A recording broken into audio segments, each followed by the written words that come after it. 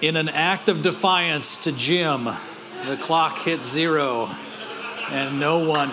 You were cued. You were even cued. No. Thank you and welcome. I guess it's still good morning. Good morning for another 16 minutes or so. As Jim mentioned, my name is Bob Vogelaar, and I am not a part of the staff here. I'm a member that attends just like you. My wife and I have been coming here since 2006. I guess we moved to Liberty in 2006. It was 2007 when we started, and we typically go to the first service. And I will tell you that, yes, there was this hush over the crowd in the second service. The first service, the one I go to, they didn't stop talking through the whole thing. So I had absolutely no control over that crowd at all. But thank you for the opportunity to, one, be a part of the teaching team, and then just to be able to come in here and share what God is doing in my life through the passage today. So if you want to open your Bibles to Acts chapter 6 through 10, just park it in 6 for now. We're going to kind of have several touch points throughout those 5 chapters. To begin, I want to share a little bit of a story with you. I still remember vividly this encounter that my wife and I had in our old house. This was about 17 years ago. In fact, it was in 2000. Where I was talking to her in the kitchen of her house and sharing with her that I was really struggling, feeling like I'm just kind of coasting in my relationship with Christ. Life was good. I loved where I worked and who I was teaching with. I was teaching in North Kansas City, and we just bought a new house. We were settling into our marriage. I mean, life was just really, really good, and a complacency had just kind of crept in. And so I asked my wife, I said, I feel like I need to be praying that God will bring some hardship our way, something that'll rattle our cage, something that'll just remind us of our need for Him and our dependency on Him. And so I invited her to join me in that prayer, that we would just experience something that just rattles our cage. And I remember probably more vividly her response, which was, "No, I will not join you in that prayer." She's a wonderful lady, but basically what she was saying is, why would I pray that if my walk isn't coasting, right? Yours is. Maybe you just should pray for that. But it was one of those experiences where I just knew that if something didn't rattle my cage, I might just coast right into silence about the one who had saved me, the one who had redeemed me. And I don't know if this is human nature, if this is just Bob Vogelaar, but when things go well and right in my life and everything is just wonderful, I start to fall in love with the world. I just start to fall in love with the temporary stuff. And if I'm not careful and if I don't have people in my life to help me grow through that, that complacency really comes down to me striking kind of a peace treaty with the enemy. I think Satan would love it if I just parked it on a shelf somewhere and didn't say anything about my faith and just enjoyed the stuff of this earth. At least I see that part of his strategy in his interaction with Jesus. You remember in the New Testament, Jesus is in the desert and Satan approaches him and does these temptations. And in Luke chapter 4, it records it this way, that Satan took Jesus to a high place and he showed him in an instant all the kingdoms of the world. And he said, all of this, all the authority and splendor of this, I'll give to you if you just bow down and worship me. Basically he's saying, Jesus, if you just strike a peace treaty with me and you stop right here, I'll give you all of this temporal stuff. And that peace treaty is a real threat to lost people around us. Because if an entire generation of people strike that peace treaty, then when we die, the word of God dies, right? I mean, no one comes to Christ. We are one generation from extinction. And so it's a very dangerous place to be. And I remember that vividly because that's my nature and because I think it's a concern for the whole body of Christ. At least I hope it is. I hope that strikes a chord with some of you. I know in my world, we say things like knock on wood or don't jinx it when life is good and we don't want anything to change. But persecution and the rattling of the cage does play an important part in us getting our walk right with God.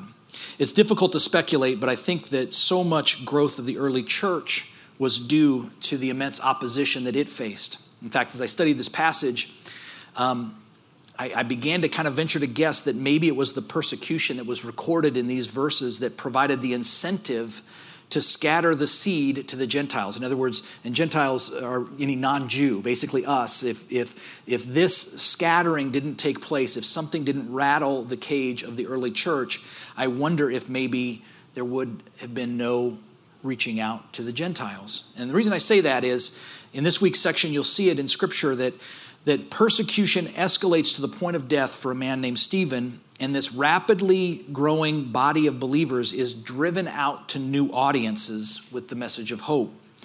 And one of those new audiences are the Gentiles. Our section of Scripture, in fact, finishes with Acts 10:45, where the uncircumcised believers who had come with Peter were astonished that the gift of the Holy Spirit had been poured out even on the Gentiles. They were astonished. You remember this slide from last week. The proclamation in Acts had a decidedly Jewish focus initially. It took opposition by the Jewish religious leaders to cause the early Christians to look beyond Jerusalem and beyond the Jewish population. Think about this through the lens of the disciples.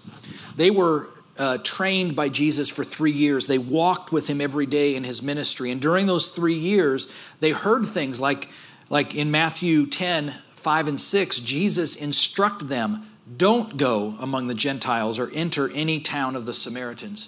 Go rather to the lost sheep of Israel. The disciples could have drawn the conclusion during this period of time that the message of Jesus, our Savior, was a uniquely Jewish message. It flowed out of the Old Testament prophecy. It was a part of God's unfolding plan. And the disciples were known to kind of miss the mark a little bit over the course of that 3-year ministry. And so without anything pushing them or provoking them, it's likely that they would have probably stayed in Jerusalem a lot longer. And then if they did leave, it's likely that they would have stayed with that Jewish target audience.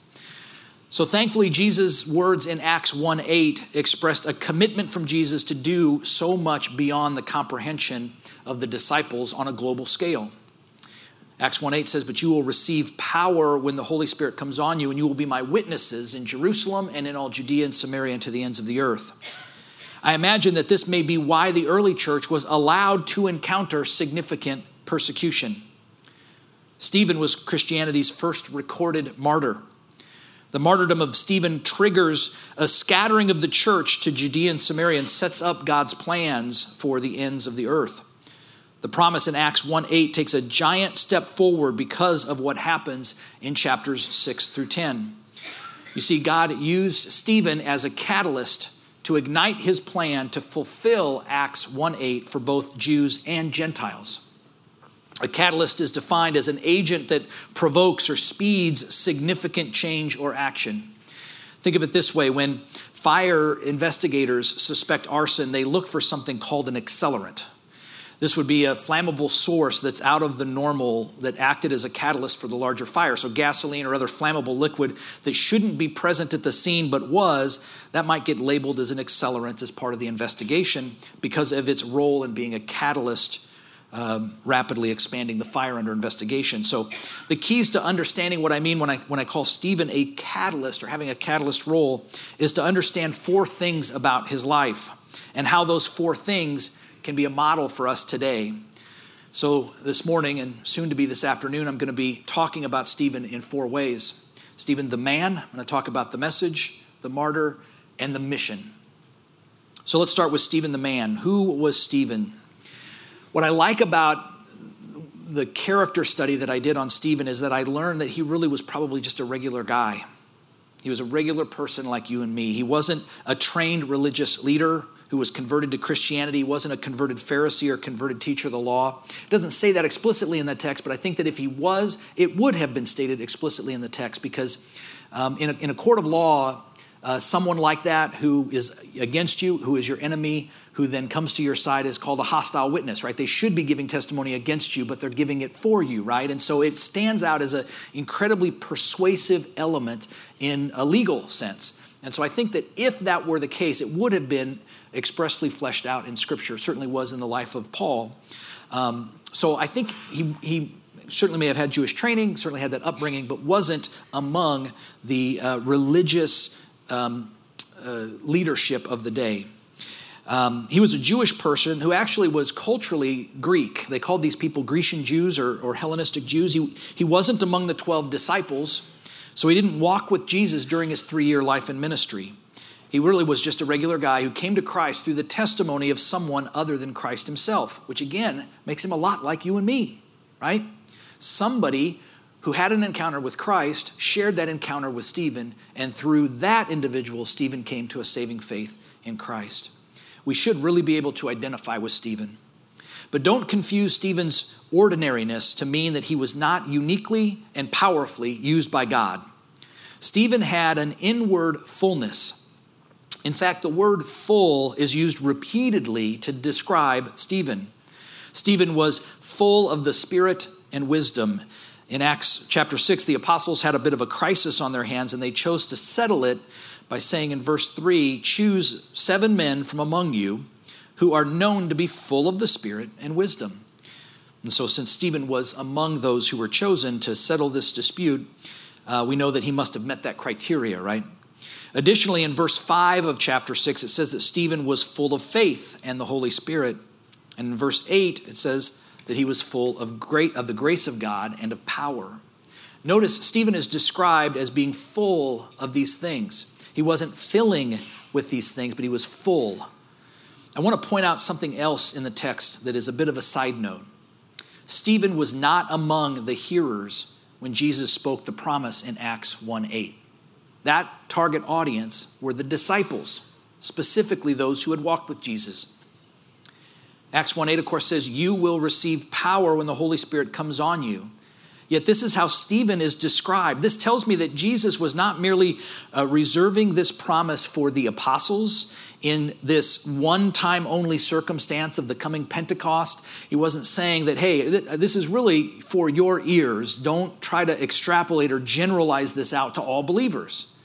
Instead, the opposite, I think, is more true. Jesus is intending that promise to be true of all believers. And we certainly see it being true in Stephen, who wasn't in that initial target audience. He is willing to give this promise answered in Stephen's life. He's willing to give it to you and me.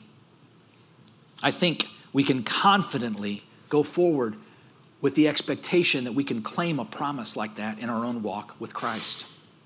I also want to note that Stephen isn't just described inwardly in these passages as full of faith and power and the Holy Spirit, but we also learn something about how he came off outwardly too. Stephen stood his ground in a debate. Acts 6:10 tells us that others could not stand up against his wisdom or the Spirit by whom he spoke. This tells us that Stephen was someone being used mightily by God to influence others for Christ. He was a servant and an evangelist.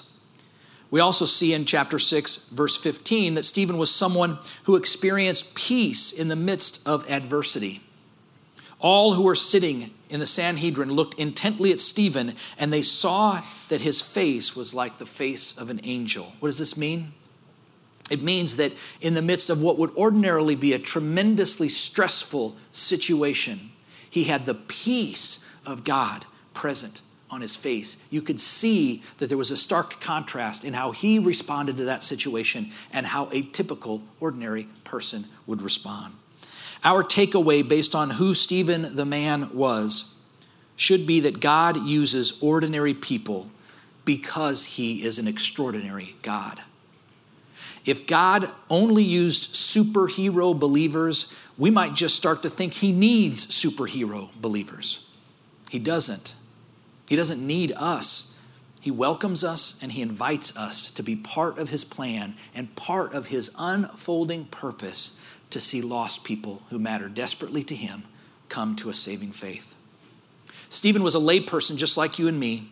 He was not a professional theologian, yet God decided to fill him with his Spirit and with wisdom, with faith and the Holy Spirit, with his grace and with power.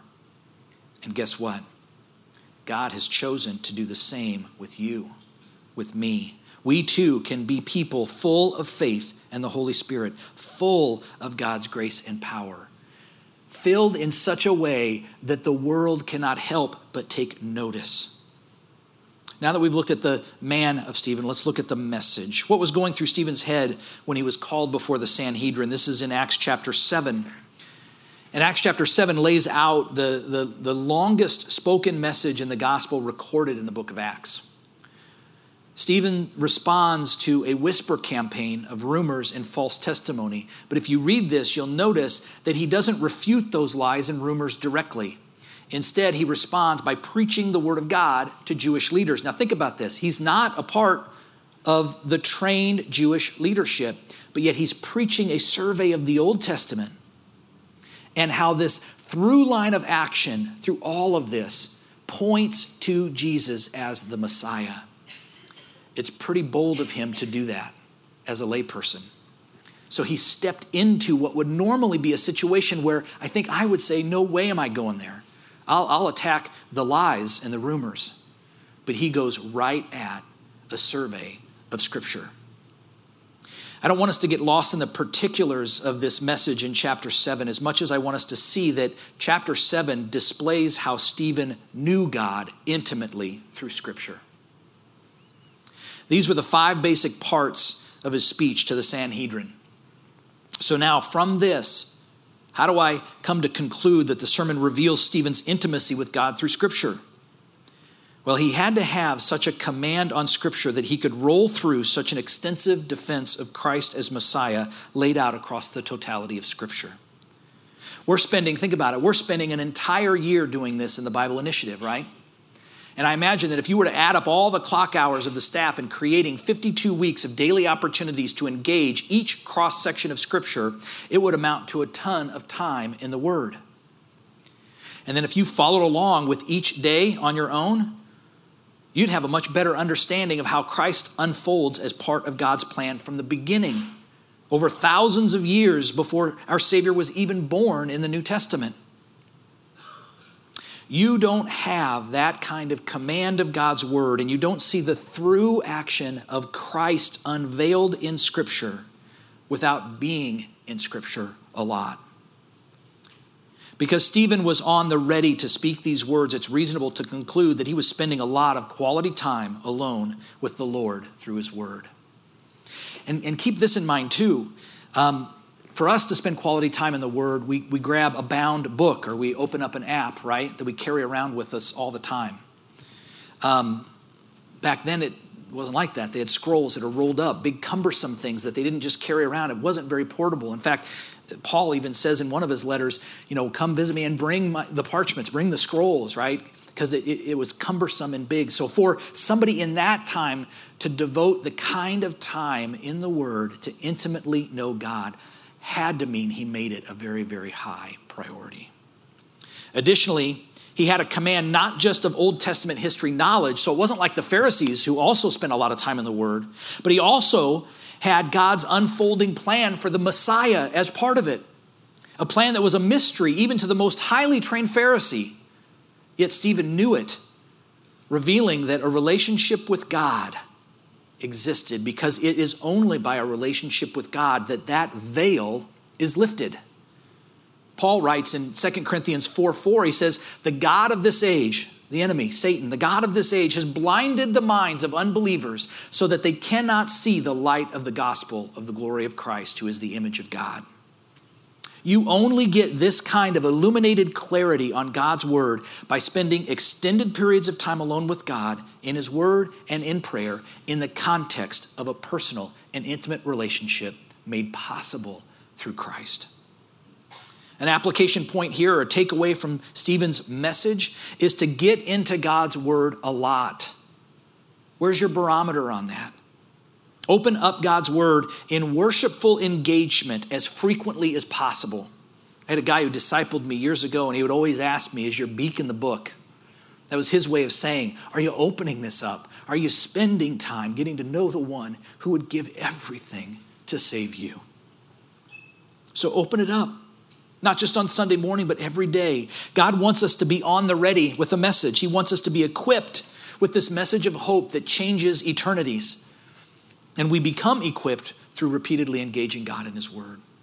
2 Timothy 3:16 and 17, a very popular verse, Sometimes when verses become very known to us, we kind of forget the power of it. But 2 Timothy 3:16 and 17 says this, all scripture is God-breathed and is useful for teaching, rebuking, correcting, and training in righteousness. And verse 17 explains why it's useful for that, so that the person of God may be thoroughly equipped for every good work. We spend time in God's word to know him and to be equipped to make him known. Are you equipped? Open up God's word, carve out time alone with him. And I want to share with you a little bit of an aside. When I meet with God, it's not rocket science. I go through 5 R's, and these aren't my 5 R's. The guy who led me to Christ and discipled me passed on things that kind of help me not just open a book and read it like a textbook or like a history book, but read it like I'm engaging in a relationship with the creator of the universe. And so he gave me these 5 R's to kind of catch me when I'm drifting into just reading it like a book. And those 5 R's I want to share with you. I've shared these before with some people, but these 5 R's help me know whether or not I'm really engaging in a worshipful connection with my Savior. So the first R is when I sit down to have a quiet time in the morning, I pause before I ever open this book and I rejoice that I even get to spend time with the Savior. I rejoice because there's no way I deserve to be there. The only reason I get to have a quiet time, the only reason I get to dig into God's word, the only reason I get to have any understanding from my time in God's word is that my separation-worthy sin was paid for by Christ, and his righteousness is given to me unconditionally and unearned. Absent that, that curtain is closed, that holiest of holy place is not within my access. I don't have an opportunity to meet with him. So it makes sense that I should begin by just rejoicing that I even get to do this. That's worth rejoicing about. Next, after I rejoice, I read. I read whatever the passage is for me that day. I've got reading plans and I go through it, but I read after I rejoice. And then after I read, I spend some time reflecting on what the passage says. So the third R is I reflect. I ask myself, what does it say and what does it mean? I pray through the passage as I reflect. Father, show me. What do you want to stand out? What should catch my attention as I read this? Then the fourth R, after I reflect for a while, is I relate the passage to my life. How does it apply? What are my takeaways? And then I finish with some time set aside to respond back to God in prayer. That's it. That's my quiet time. I rejoice, I read, I reflect, I relate, and I respond. And that's not just my quiet time. That's how I prepared a message. I do the same thing. Sometimes the quiet times are 15, 20 minutes. Sometimes they're longer than that. But that's my way of catching myself when I just crack it open like I'm reading a textbook, which doesn't allow me to get to know the Savior. You may have a different method, a different system you use, a special place. Whatever works for you is fine, as long as it's not just you engaging in a head knowledge exercise with the Word of God. Stephen had an intimate walk with God. He knew God through his Word. Okay, we've talked about the man and the message. Let's talk about the martyr. Where was Stephen's heart at the end of his life? If you look up martyr in the dictionary, it will likely say a person who was killed for a religious cause, okay, or something like that. But that is not what the word used to mean. Believe it or not, we get our English word martyr from the Greek word that Jesus used in Acts 1:8 for witness. You will be my witnesses in Jerusalem and in all Judea and Samaria. You will be my martyrs. Back then, a martyr was simply a witness to the life-changing presence of a holy God transforming someone with the power of the Holy Spirit. The witnessing part came because when this happened, the new believer was bursting with talk about Jesus. Do you know anyone like that? They can't shut up. And the changed life caused people to take notice. Stephen was a witness for Christ, a martyr for Christ, not because he was killed. He was killed because he was a martyr for Christ, because he was a witness for Christ. When Jesus said, and you will be my martyrs in Jerusalem and in all Judea and Samaria and to the ends of the earth, he was actually saying that no matter where you are and no matter what is happening to you because you're a witness for me, I will be with you. As you put on display an invitation for others to receive the same beautiful relationship with Christ that you have, Christ is with you. And the power you have is his power. What did Stephen put on display for others to see? Stephen the martyr displayed more fullness when he showed full intimacy with Christ, as evidenced in chapter 7, verse 55. Stephen, full of the Holy Spirit, looked up to heaven and he saw the glory of God and Jesus standing at the right hand of God. This reflected an intimacy that he had. Because the reason in the text, all the Pharisees, the Jewish leaders of the Sanhedrin got really angry when he said this. The reason they got really angry when he said this is because what he was saying is, I have access to a face-to-face relationship with God. I see heaven open and Jesus standing at the right hand of God. And they're mad because, no. You go into a holy of holy places and only I can do it and you're not allowed. And so it angered them. But Stephen revealed his intimate relationship with God when he said, I see heaven opening up and Jesus standing at the right hand of God. He also showed full surrender right after that in the way that the beaten and bloodied Stephen relinquished his spirit without a fight. In Acts 7:59, he says, Lord Jesus, receive my spirit. The person who had the look of an angel on his face, the peace of God with him, was fully surrendered to him, even in what would be an inhumane, unimaginably horrible set of circumstances. And finally, Stephen showed full forgiveness to those who were committing this huge injustice to him. Remember that all of this started because people couldn't stand up to his wisdom. They couldn't debate him, so they resorted to conspiring lies and rumors. Despite this travesty of justice, Stephen, in Acts 7, verse 60, fell on his knees and cried out, Lord, do not hold this sin against them.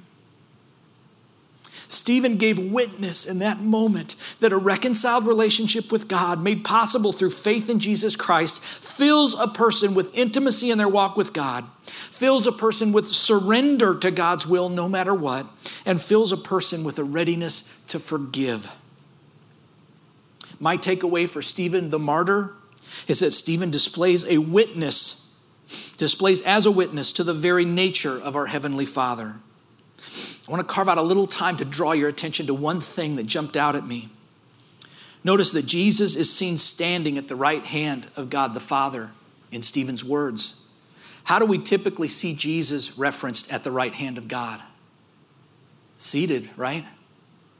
Seated at the right hand of God. But here Stephen says, look, I see heaven open and the Son of Man standing at the right hand of God. Why do you suppose that is? I have a theory. I don't know. I'm speculating. But I believe it may have something to do with Jesus displaying the character of God described in Isaiah 30:18. Turn with me there. Isaiah chapter 30, verse 18. Isaiah chapter 30, verse 18. I don't think it's a coincidence that in this moment, Jesus is standing at the right hand of God the Father. Isaiah 30, verse 18 says this. This is Isaiah talking about the Lord, giving us a picture of his character. Yet the Lord longs to be gracious to you. He rises to show you compassion. At this very moment, when Stephen most desperately needed to experience compassion, Jesus literally rises to show it. He takes a stand for Stephen to welcome him home. The full compassion of God is given to Stephen at exactly the right time when Stephen needs to experience God's compassion the most. We have been invited into intimate fellowship with God, and this means that he is responsive to us when we need him most.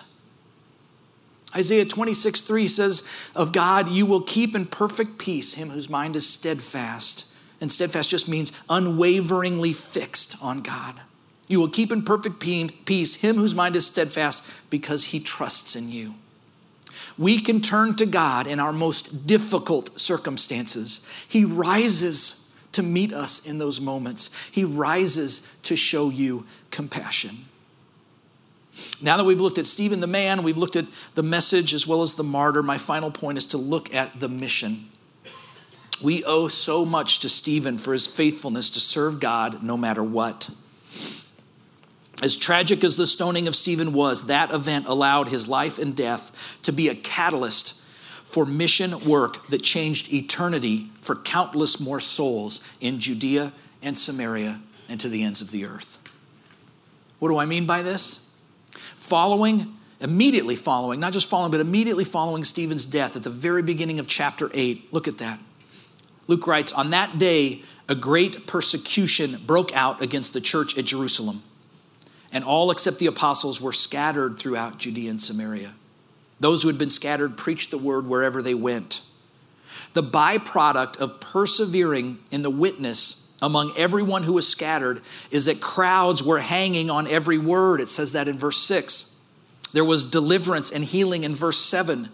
People who encountered the word expressed great joy in verse 8. And most importantly, verse 14 revealed that all this labor resulted in people coming to Christ. So this message of hope is now getting outside of Jerusalem into Judea and Samaria. Wherever the people were scattered, they were still not shutting up about Jesus. And every Gentile believer in this room, every one of us, owes a great debt of gratitude to Stephen's faithfulness because Stephen was a catalyst for Saul's salvation. So what can we take away from the mission, work, and legacy of Stephen? Stephen gave his life so others might get life through Christ. Stephen gave his life so others might get life through Christ. What I want to see more in my own life is this nature that Stephen had. He was merciful to those who did not deserve mercy. Of all the things Stephen could have said in his final words in Acts 7:60, he chose to say, Lord, do not hold this against them. And right there, witnessing those words, was Saul. Saul was an enemy to the Christians. He was their chief persecutor. Yet here is Stephen praying for Saul and others in his dying moment. What a witness, what a legacy for us to the mission of God through Christ. You see, we are eternally blessed by that prayer because God answered it.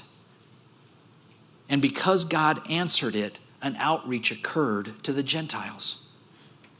An outreach came to a population of people that were not previously included in this message of hope. You see, just 2 chapters later, Saul encounters Christ face to face.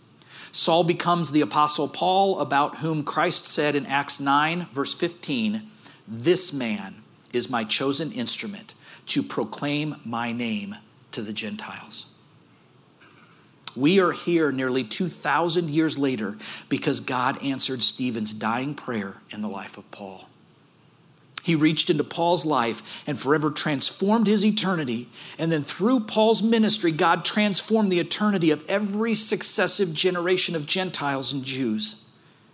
As a result, the gospel eventually led to an outreach directly to you and me. I got to hear about Jesus from Brad Blake 29 years ago because Stephen was a catalyst for that message to reach Brad. Also, how awesome it must have been that when Paul died and crossed over and heavens opened up for him and he got to see the glory of God and Jesus standing at the right hand of the Father. How awesome it must have been for Paul also to be shoulder to shoulder with Stephen, praising God for all eternity. I mean, imagine that. Enemies, one looking upon the approval of the murder of the other, came to a point in Philippians 3:8-11 where he said, I consider everything a loss compared to the surpassing greatness of knowing Christ Jesus my Lord, the one he hated. He said, for whose sake I have lost all things. I consider them rubbish that I may gain Christ. I want to know Christ, he says later in that passage. I want to know Christ and the power of his resurrection and the fellowship of sharing in his sufferings, becoming like him in his death, and so somehow to attain to the resurrection from the dead. That's Philippians 3, 8 through 11. And now here's this guy whose last shoulder-to-shoulder encounter with Stephen was hating him, Stephen praying for him, and now for all eternity, the two of them are shoulder to shoulder, praising God. Do you have anybody in your life that you feel hates you?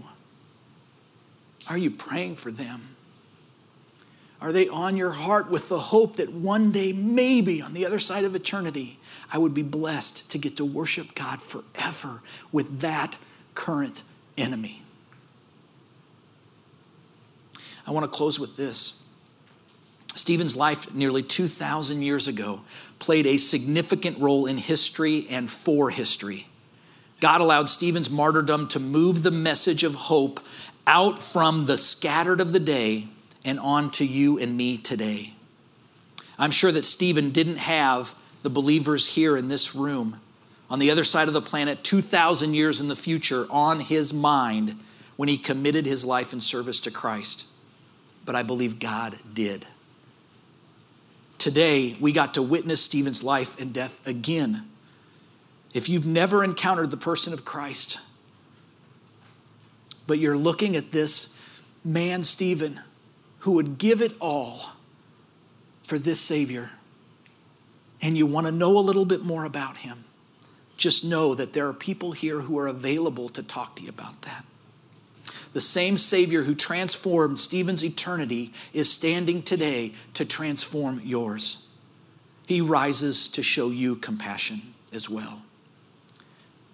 As for those of us who put our faith in Christ and are on this journey of becoming more like Stephen, more like Christ, can you imagine someone 2,000 years from now whose face might be impossible for you to picture?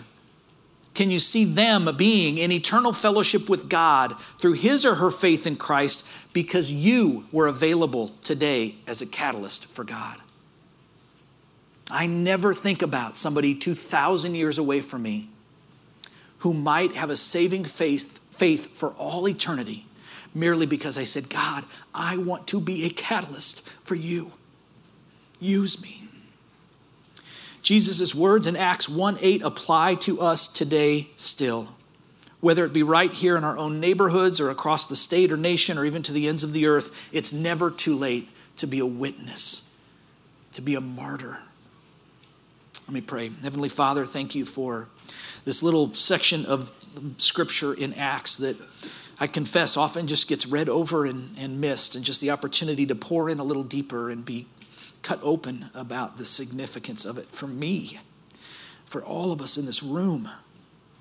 Whether we have a relationship with Christ now or we don't, the truth still remains. You stand ready to fill us with the Holy Spirit and with power. In Jesus' name, amen.